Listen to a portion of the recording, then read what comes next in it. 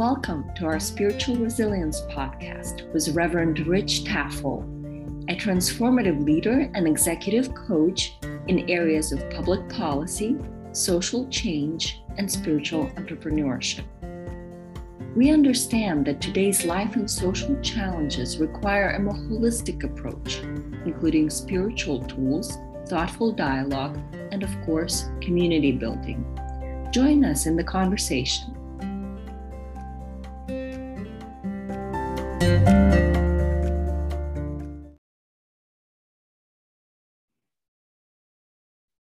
So in a few words about Ina, as I mentioned before, she is a friend and a colleague from the George Washington University, currently serving as a Director of Executive Education and Coaching at GW Center for Excellence in Public Leadership.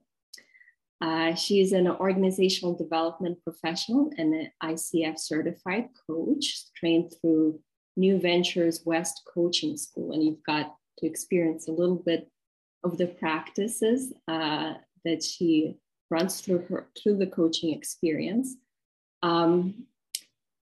Ina is certainly well experienced in working in multicultural environments and believes in the power of the language as an orientation to life, change, and growth.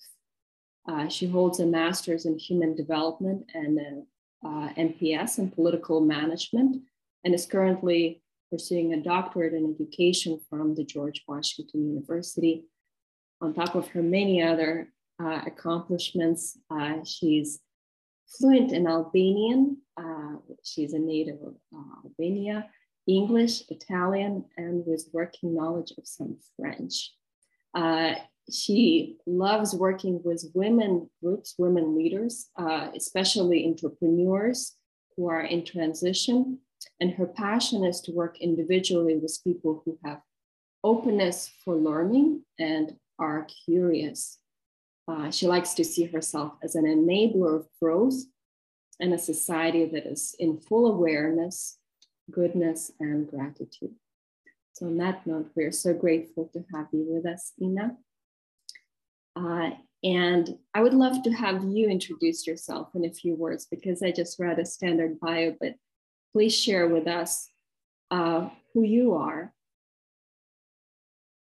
Wow, that's a big question, Kateryna. Who am I?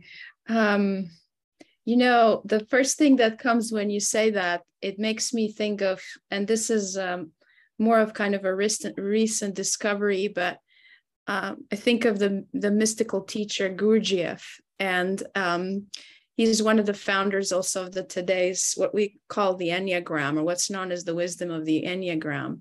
And he went and traveled through the world and studied all kinds of spiritual ways of being and knowing, and transformed himself. And he went into this quest with this key question: who am I?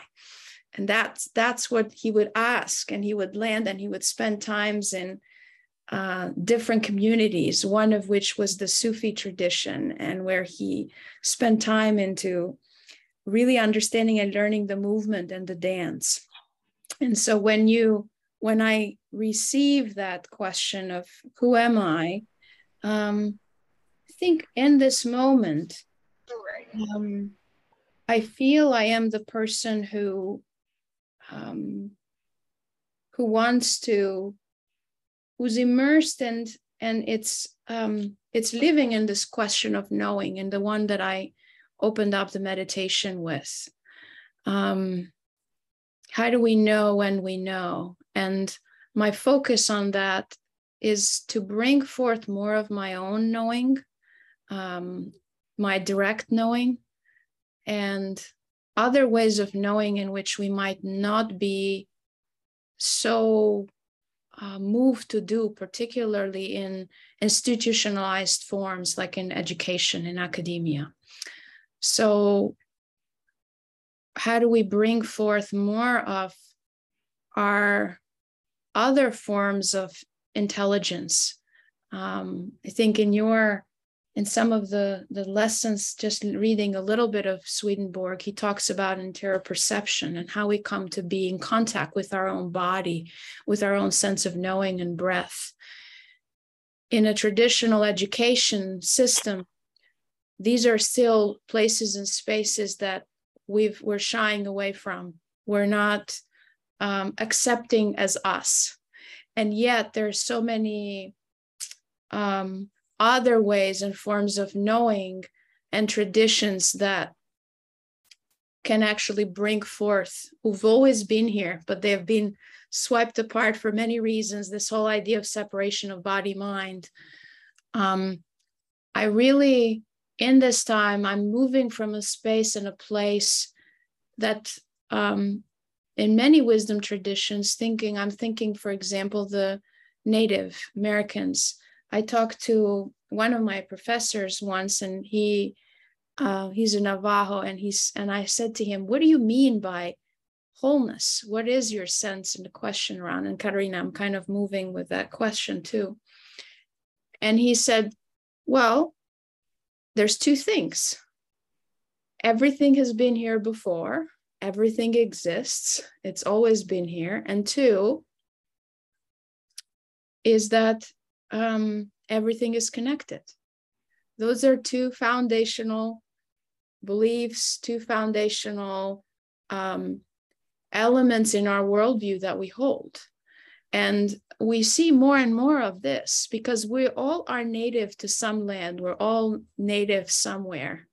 And doesn't have to be just the land, but we're native to our ancestral wisdom, connecting to our own ancestral wisdom. We're native to our own belief system. So each of us belongs to the earth, belongs to something greater, to that sense of oneness. And so, Carolyn Myss uses the language, all life breathes together. And she studied, for years and years, she studied the human body with medical doctors and so on. And she's come to believe that this is foundational, especially to the times to consider the time that we're living. Anne Baring, a Jungian psychologist who's almost 92 now, when you ask her and you say, what is essential in the times that we're living? And she can say this now, and she says that because I can say it. She says, we all need to come back to spirit, to that connection to spirit. I mean, it's so simple and so essential, and yet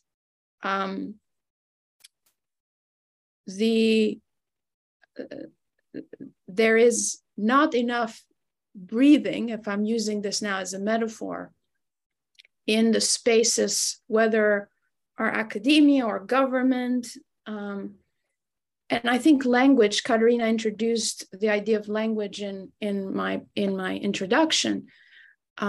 Language is important because for our society provides an articulations of what we mean. So they become like starting points. And yet the way humans got to communicate in the early ages, they did not communicate with language. A lot of it was nonverbal. You think of the tribe of the Mamas. They keep their children in the dark until the age of 9 because they want to develop these capabilities of deep knowing so they can be the right healers for the earth.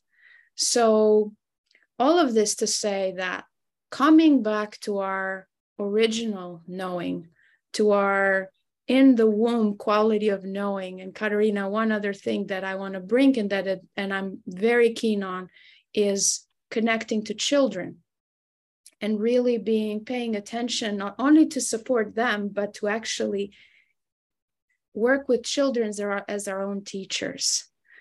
Children's way as a way of knowing, because they're much closer to that pure sense of embodiment. They're pure embodiment in so many ways.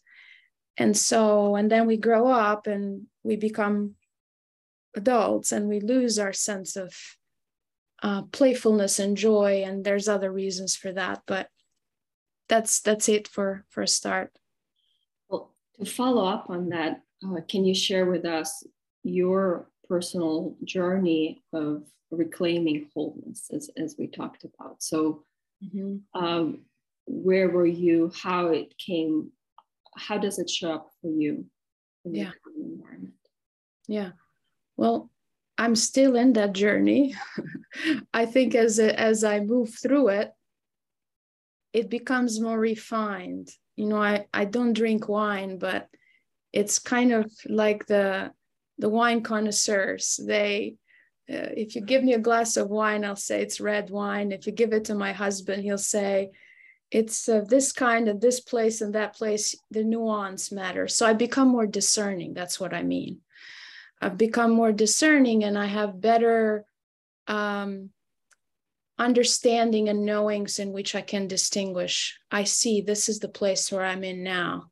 I see I can move more into this. So it really builds my sense of power, my sense of inner power, selfless sort of power. And so I grew up in Albania. I was born and raised there. I moved to the United States when I was about 21, 22 years old. And I came here to continue my studies. In Albania, growing up, I spent a lot of time in nature. My grandparents lived in the mountains. We lived in the city, but cities of that time were a lot quieter and was the kind of place where you play, children play outside, you're all day out. There's no coordinating play dates or things like that. It's quite more spontaneous. And the time in the mountains, however, was significant for me. I got to be more in the wild and be in the community and commune with plants in a way that then I did not have language for.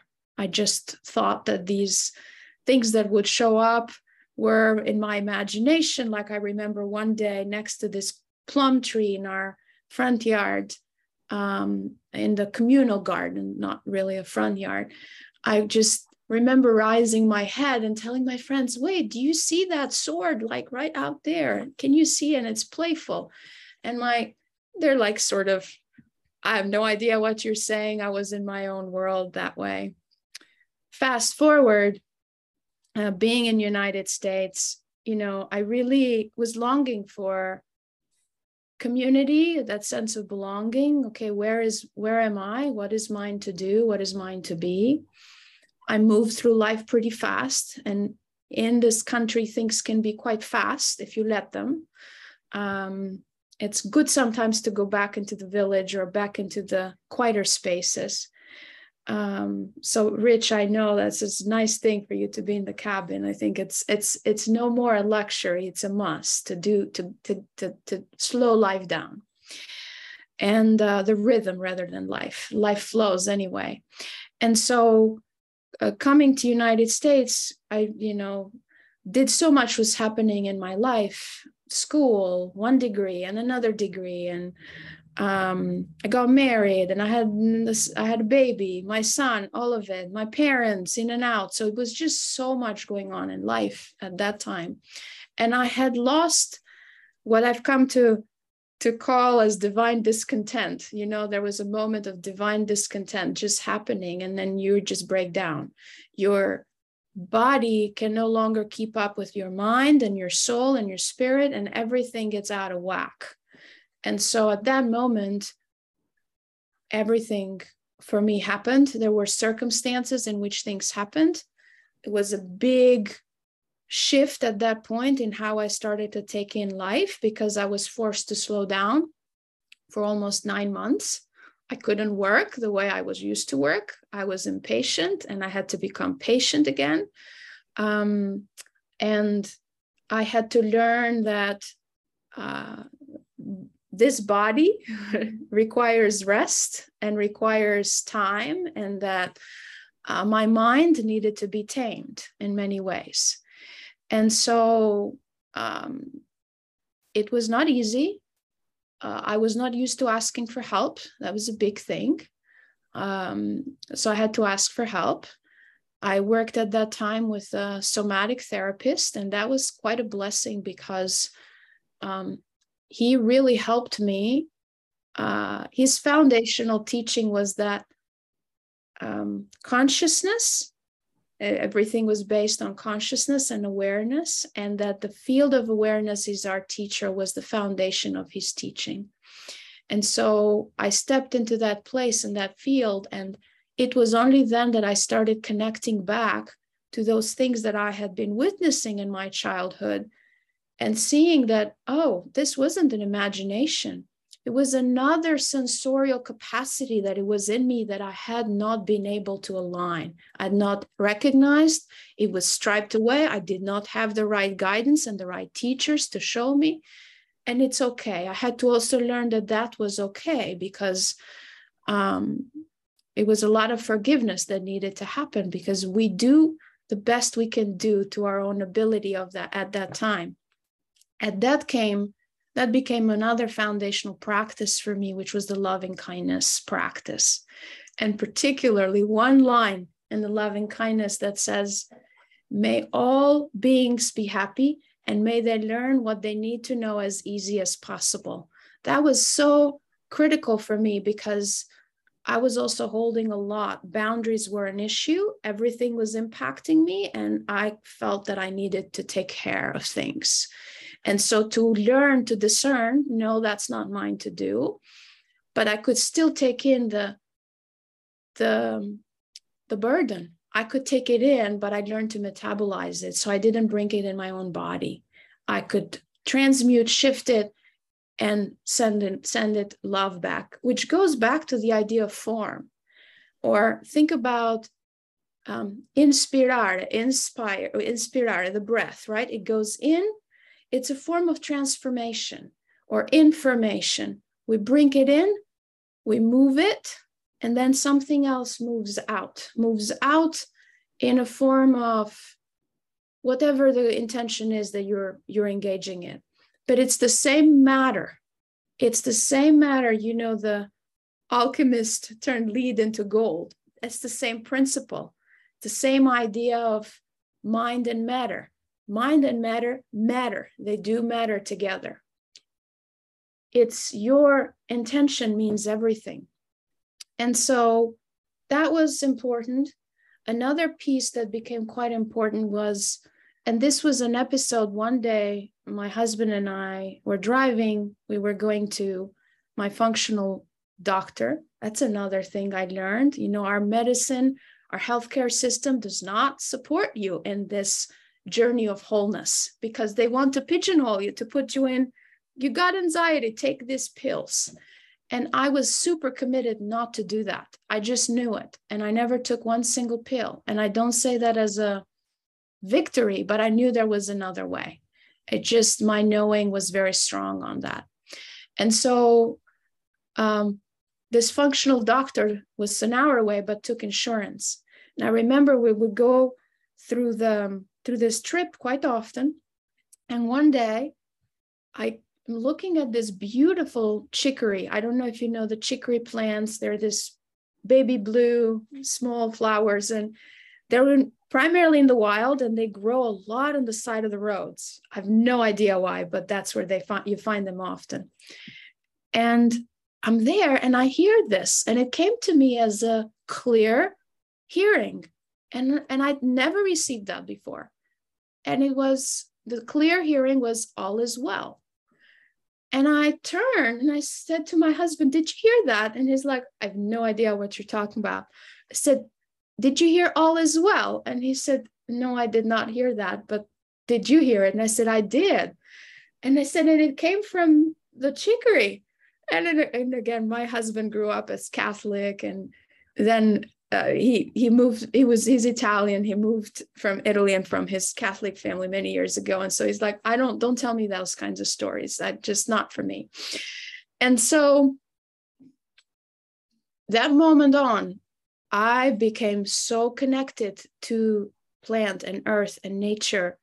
I reclaimed. It was a remembering of that same connection that I had lost, which was, it was no magic in that. The magic is that you're able to see and discern.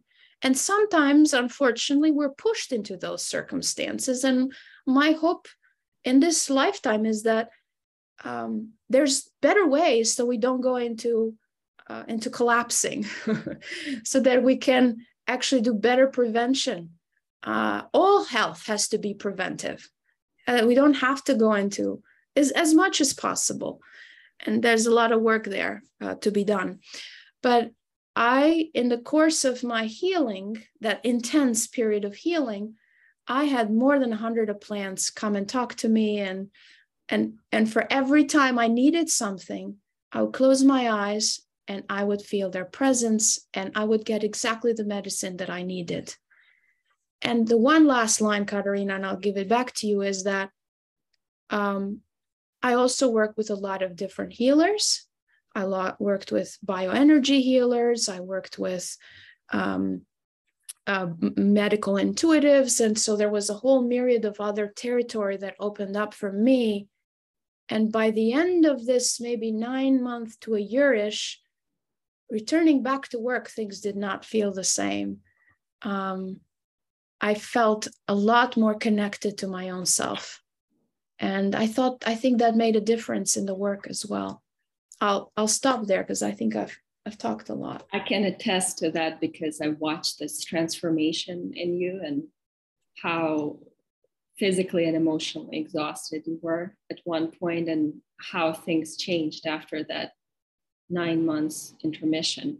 And I want this group to hear how you were able to translate that personal experience into the work that you do, especially through the eco-leadership program, integrating nature into the experience, but also trying to do something at a system-wide change.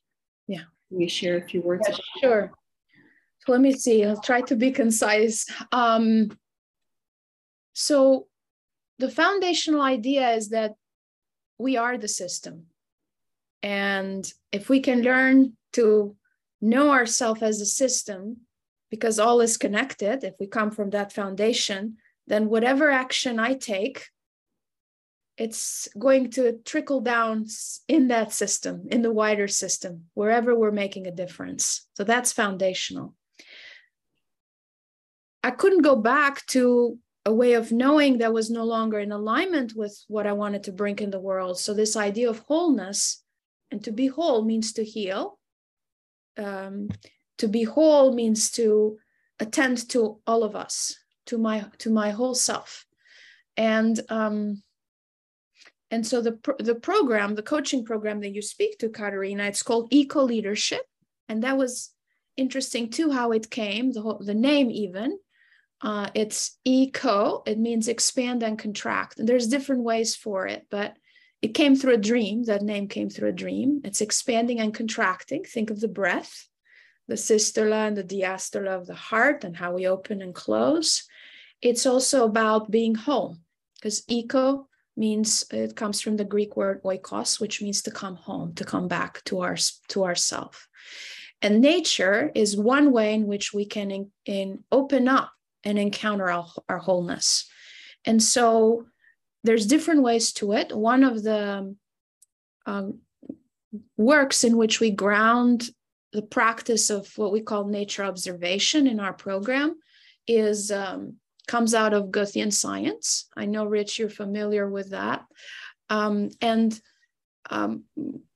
principle, what Goethe did said that we're not separate from the object. These plants that I'm paying attention to, they're me, they're part of me, they're subject to. And this goes back to the whole Einstein dilemma and question since the Copenhagen conference, which is like he really wanted to unite the observer with the observed.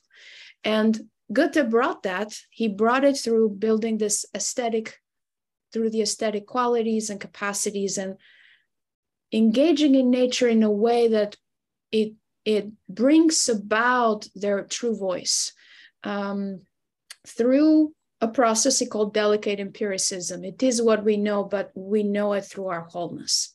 And so the students in our program, they engage in a practice where the first thing that they get to do is they meet their first client. And Kateryna, you've done this for that little piece that you joined us, but they have specific instructions of how to do this practice, but they basically meet a plant as their first client.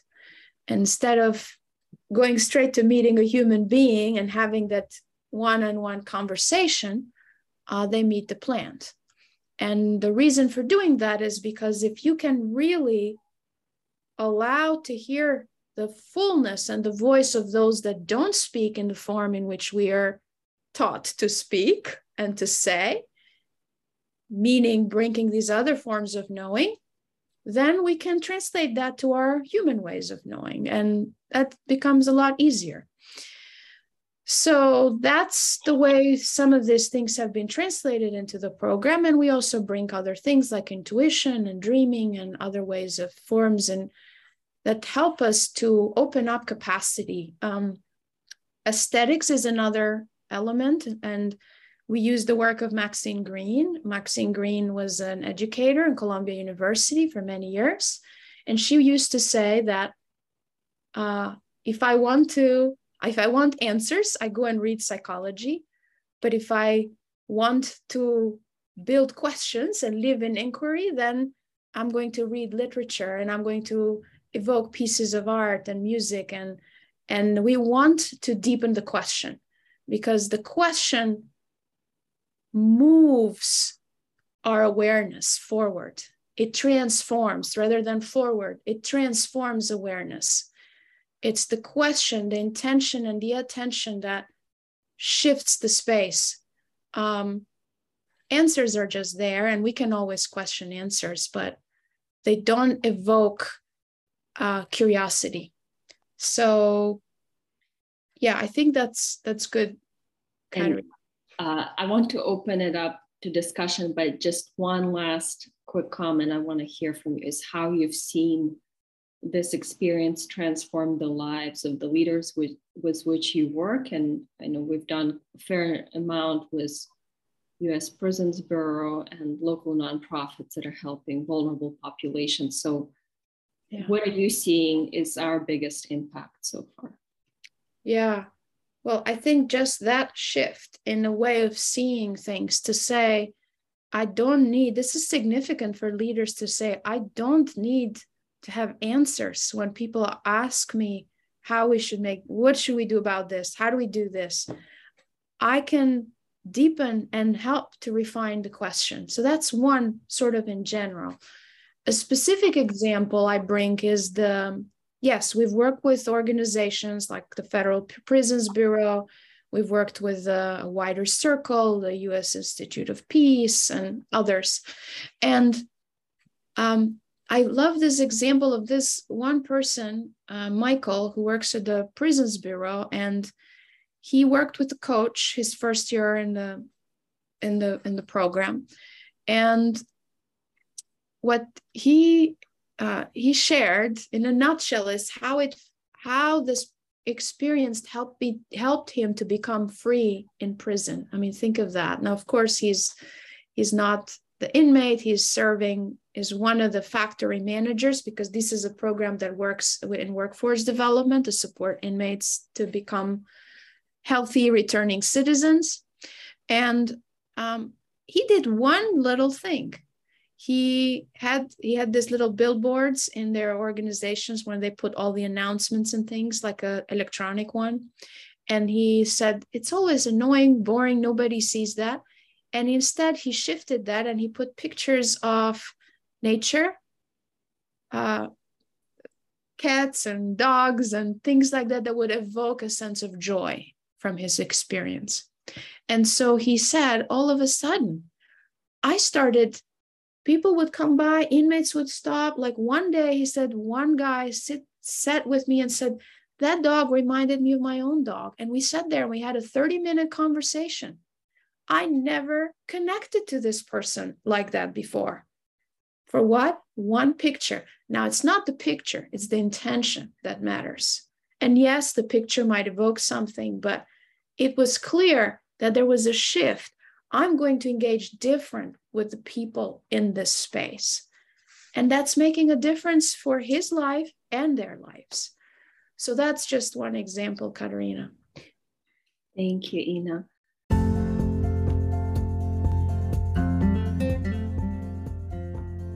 We hope you enjoyed this episode of Spiritual Resilience Podcast with Reverend Rich Taffel. We invite you to reach out to us with your questions and comments, as well as proposed topics for discussion. Sending you love and light. Till next episode.